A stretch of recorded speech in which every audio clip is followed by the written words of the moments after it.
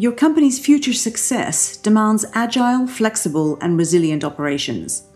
I'm your host, Daphne Luchtenberg, and you're listening to McKinsey Talks Operations, a podcast where the world's C-suite leaders and McKinsey experts cut through the noise and uncover how to create a new operational reality.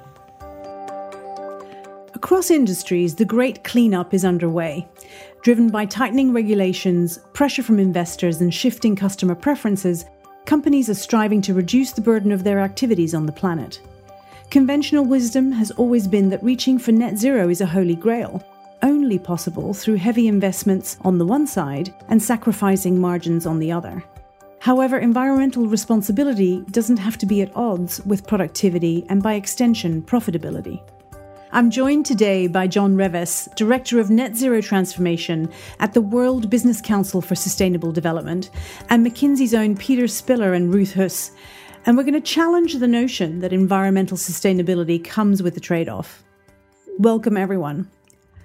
John, let me start with you. You represent an organization of more than 200 companies with high ambitions to pursue sustainability and decarbonization. If you reflect on the last 12 months, how has the attention on sustainability changed from the point of view of business? That's a great question. And the way we look at it in our organization is that sustainability has really gone mainstream, meaning that it's now affecting the many rather than the few. The pressure points on business are getting more complex than ever before. We all know that. It's no longer just about financial performance that business has to manage. But if that is not difficult enough, there's now real pressure from the outside, whether it's activists, legal threats, whether it's competition trying to transform businesses faster than companies that your colleagues and listeners may be involved in, whether it's capital markets that are beginning to ask questions or consumers that are beginning to ask for more sustainable products, whether it's the risk profile of a business, the unpredictability in supply chains, or the regulatory risks of changes that are coming towards business. Sustainability is now everywhere. It has gone mainstream. And as a key example of that, as an organization with over 200 members, at COP26, we had more CEOs participating actively in the program and contributing to the work than we've ever had before. It's really encouraging to see that shift in focus, right, John? Can you give some examples of some of the innovations that companies are now talking about when it comes to decarbonization?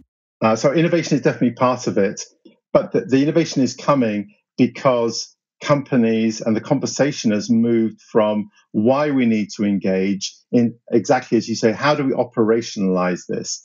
The commitments that society expects leadership to take. So in this decade of action, it's really imperative that every company deals with its impact on climate change, biodiversity loss, and mounting inequality. And these actions will anticipate and connect with our customer demand. And regulations are being put in place, and capital markets that are using this ESG information to actually allocate their capital. And innovation cycle is right at the heart of that. Maybe we'll go into some examples later, but that's the underpinning. Yeah, thanks for that, John. Ruth, I wanted to come to you because you're working day to day with business leaders, and it feels like they are moving fast and accelerating. What are some of the biggest actions you've seen in the private sector that are really helping to make a step change? Yeah, I think you're absolutely right, Daphne, in that observation. And just to give you a few numbers, just in the last year alone, more than 1,400 businesses committed to SBTi targets that were more than ever committed before. And just in the first 3 months of this year, it's already 500. That shows us a bit like the trajectory that we are on. And people also at the same time have initially committed themselves to achieve targets in 2050, which is quite a long way out. But since we all realize and notice that we must be much quicker, we also see that people are pulling forward the targets. So I work a lot in the automotive industry. Targets are being set for as early as 2030 at the moment to be completely net zero across their own operations, but also in the supply chain and obviously also in the lifetime of their products. I think it's absolutely fair to say that businesses are accelerating and that also John already mentioned it, that there's a lot of push from consumers and banks and financial institutions, but there's also a push within the value chains, so that the companies who are closer to the consumer actually ask their suppliers to do much more in terms of climate change. So I think that's a great movement we see at the moment. Yeah. And we're seeing so many countries announcing bans on the sale of fossil fuel-powered cars, for example, over the next 3 decades, with Norway imposing the rule. And I think they said that they would start that in 2025, which is, just around the corner, let's face it. And then, of course, Peter, I wanted to bring you into the conversation. In Germany, where you're based, the Supply Chain Care Obligations Act is really requiring organizations to ensure that their direct and indirect suppliers meet the broad range of environmental and social standards. And again, they've set a target for 2023, so right around the corner. How are you talking to clients about that, and what type of change is needed to make real progress to hit some of these targets in these industries? So the change is obviously massive. And let me try to put this into perspective. Carbon emissions increased steadily since the Industrial Revolution. We emitted 1,200 gigatons of CO2 all the way since man set foot on the planet until 1980. In the next 40 years, so from 1980 to 2020, we basically emitted another 1,200 gigatons of carbon emissions. And now we have half of this left, so 600 gigatons until 2050 to meet the 1.5 degree Paris pathway. So basically, emissions have to fall off the cliff over the next couple of years. There's a couple of practical indicators of what this would have to mean until 2030. We have to completely change how we power and fuel our lives. So we have to tenfold the amount of renewable electricity that we are using, from 1 terawatt to 10 terawatt. We need to get 250 million electric vehicles on the street. We have 15 now. So Peter, what kind of operational changes can businesses expect? We have to build a completely new industry in carbon capture and storage. 40 megatons of CO2 are currently abated through CCUS. It has to be 1,700, 40 times that. So these are all massive operational changes in existing businesses. And these are build-ups of completely new industries and completely new operations as well. Now, there's a couple of things that really make the difference here. Regulation is one, and you mentioned a few regulations already. So banning internal combustion engine cars, carbon pricing mechanisms, cap and trade schemes, and so on. I mean, they are needed and make a difference.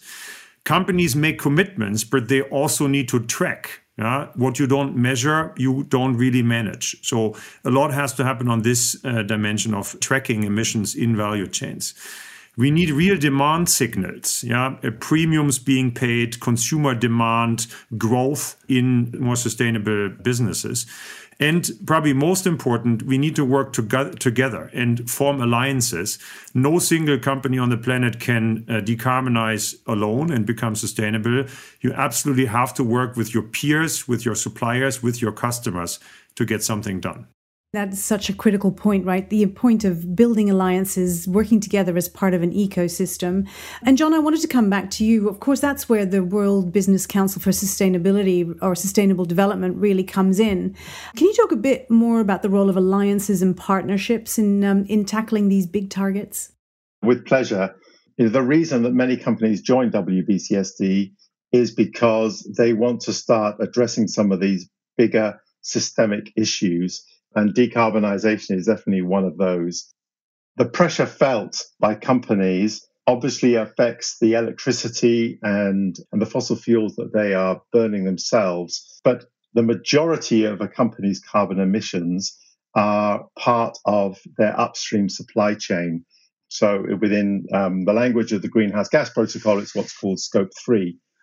And there are challenges around dealing with Scope 3 because you have to ensure that you calculate consistently. You need to start moving from industry average data to really granular primary data at product level. And then lastly, you need to ensure there's a system to access that data from and across complex value chains. And so without this data transparency, accelerated decarbonation is going to be really hard to happen. differently put, you can't track and reduce what actually you're not measuring. And that comes to one of the big projects we currently have called the Carbon Transparency Partnership, rallying key stakeholders in the ecosystem to jointly work on resolving this challenge to achieve full transparency of carbon emissions across value chains. And this partnership is joining the dots and creating alignment on the way forward. And we're doing that in many different parts of the ecosystem. So just to mention a few, we're working together with policymakers, with academia, with the key technology players, with auditors, with some major supply chain actors, because they're the ones that have the use cases, and with industry associations, with standard setting bodies, with target setting and reporting bodies. And you can see this is a big ecosystem, and we're working within it to try and drive forward this work on primary Scope 3 data. Very interesting. Ruth, I wanted to come back to you to talk about how business leaders need to think about this. And when they consider the prioritization, they're obviously always thinking about the trade-off between cost measures and decarbonization. Is there a middle ground to be found there? So maybe you know that there's a fantastic instrument which is called the abatement curve, which exists for industries, but also for products. And this actually exists since more than 10 years by now and has been obviously refreshed over the last years a lot. If I look at that instrument, it basically tells me 1/3 of all the emission reductions is actually cost positive. So when you implement these measures, costs are being saved. And the only thing that sometimes keeps companies back is because there's an investment needed up front to realize some of those. The investment will be recovered. The key question here is how fast. Coming back to the curve, there's another third of the measures which is cost neutral. So altogether we are now at 2/3, which are typically either cost positive or neutral. So from my point of view, things that we absolutely must implement. And then there's another third, which today is still expensive. And for example, coming to a topic that we currently work quite a lot on the question of how we, for example, decarbonize some of the basic materials like steel, that is a completely new process. And in order to industrialize this process, we need to have takeoff agreements. We need to collaborate across the value chain, as John and Peter already mentioned. And then when we have enough scale in this technology, we will obviously also overcome at some point in time the current cost disadvantage of some of those ideas. But we need to initially pay more. And I think that's the challenge ahead, that we, even if some of those measures are not yet fully industrialized, we need to leap now in order to overcome the problems with the CO2 that we currently have. Thanks for setting that out so clearly, Ruth. John, I know another initiative that you're spearheading is the SOS 1.5 campaign. Can you talk a little bit more about it and what some of the early achievements have been? So SOS 1.5 stands for Safe Operating Space 1.5, which of course is also a call for urgent action. And in that, we bring together the world's leading sustainable companies to accelerate climate recovery and work collaboratively on some of these system change issues. We look at the work in two ways. Firstly, we support capacity building within the organizations. And we do that through masterclasses and through an opportunity of safe spaces where companies can be honest about their challenges and learn from each other and create tools and publications that help and support others on their decarbonization journey.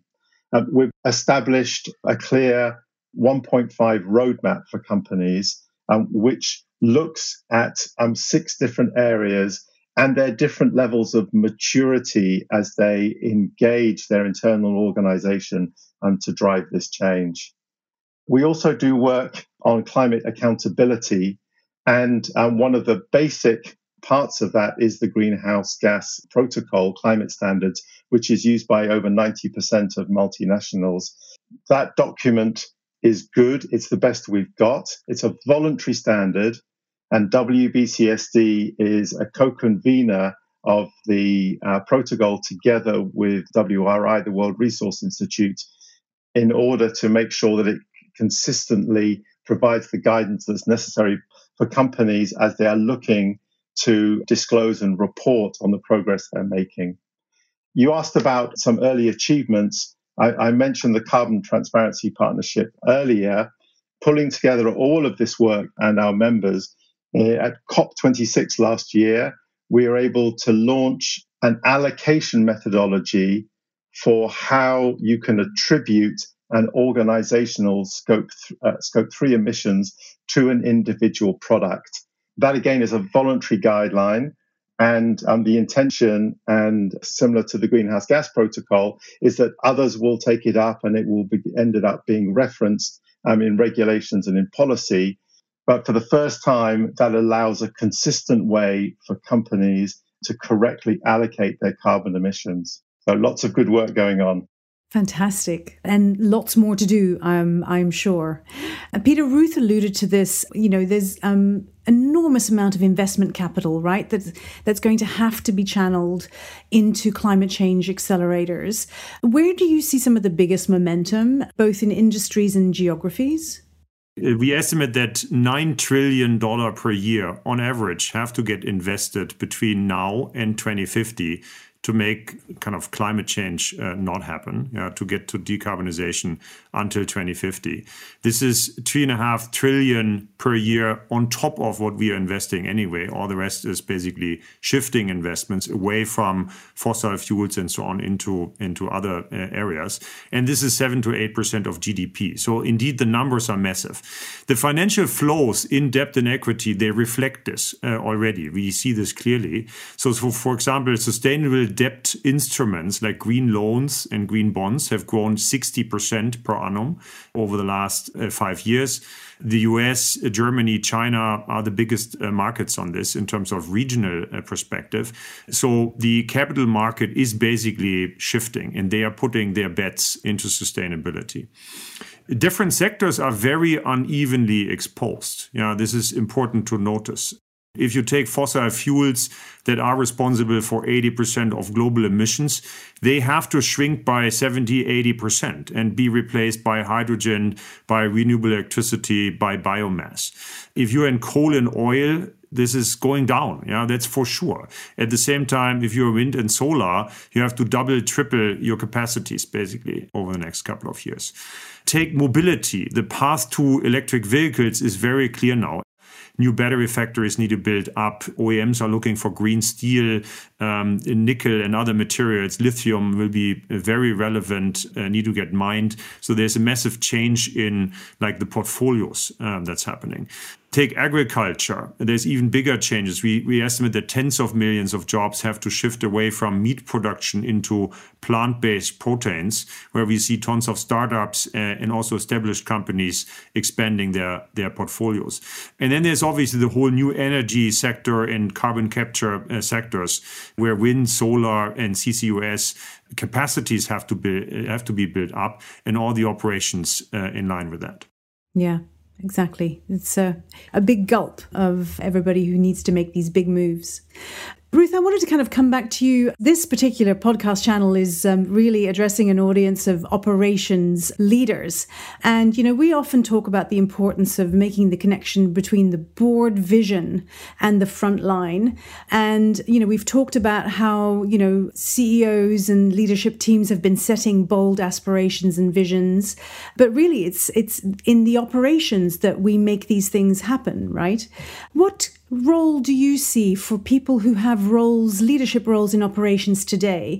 So Peter already perfectly spoke about what role of operations will actually play in this transition. So we heard him speak about companies buying green materials, so the purchasing function will play a huge role, especially for those sectors that buy things and then process it along the way before they resell it, mainly consumer goods and automotive, but obviously also in many other industries, manufacturing will play a key role. Yeah, for example, in pharmaceuticals, in chemicals. Yeah, there's all kinds of processes that need to be decarbonized. So that is another angle.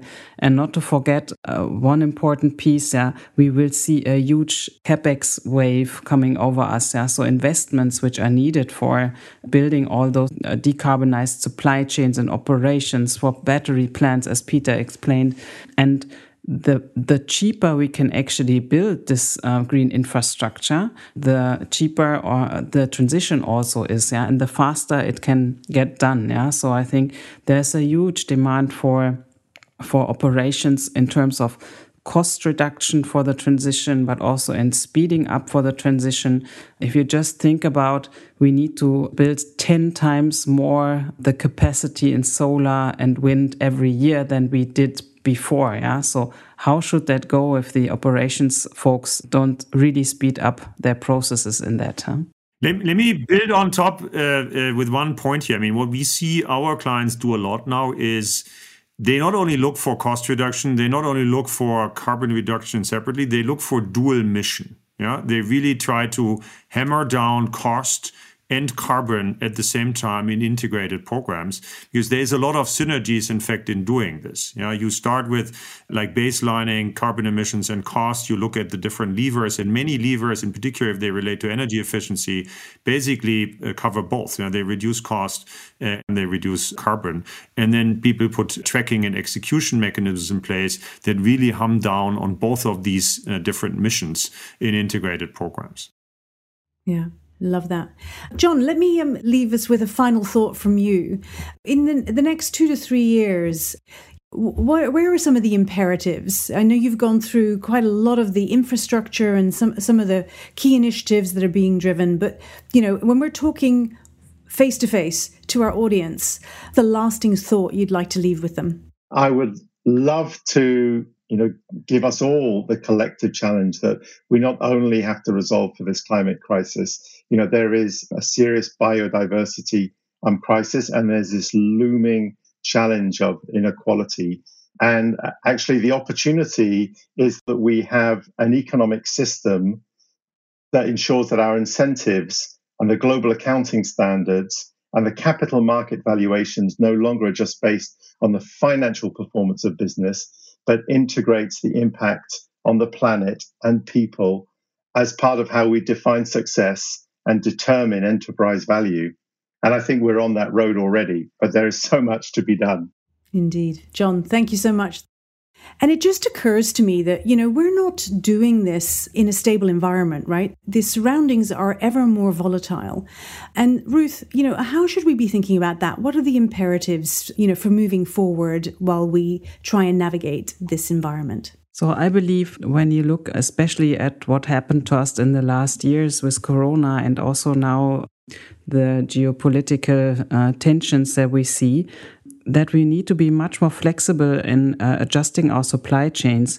And going forward, that will probably also be needed because of severe weather and other climate implications that we will face. And I think especially for our colleagues in purchasing and supply chain, just being a lot quicker, more agile, having more options, and potentially also having things a bit closer to home to avoid long transport distances is something that we completely can rethink now in this decade. Yeah, Ruth, I'm happy to build on that because, we see our members shifting their focus to create more resilient supply chains. And COVID was the start of it. And we know with the war taking place in Europe, this is, really going to focus people's minds. Now, business faces a choice, massive supply chain disruptions, and the focus is shifting from no longer just being lowest cost, but how do we build resilient and more adaptable systems that are going to support us in the future. And I guess a great example of that is a choice of whether we start now reinvesting back into fossil fuels or reinvesting into renewable energy sources. Let me thank our guest today. John, thank you for making the time. I know you have a very busy day job, and so we really appreciate you giving this a little bit of your time. John, Ruth, Peter, thank you so much. It's been a fascinating discussion. We've only just scratched the surface, and there's clearly so much more to dig into. I know, Ruth, as the leader of our sustainability efforts in operations, let me leave you with then the final word. This decade counts, yeah? We must make it in this decade. And I think operations must play an important role in accelerating this transition and in really making it happen and implementing it. So let's take it on, would be my final word. And let me say, the time is now. Thanks so much, everyone. Really great to have you here today.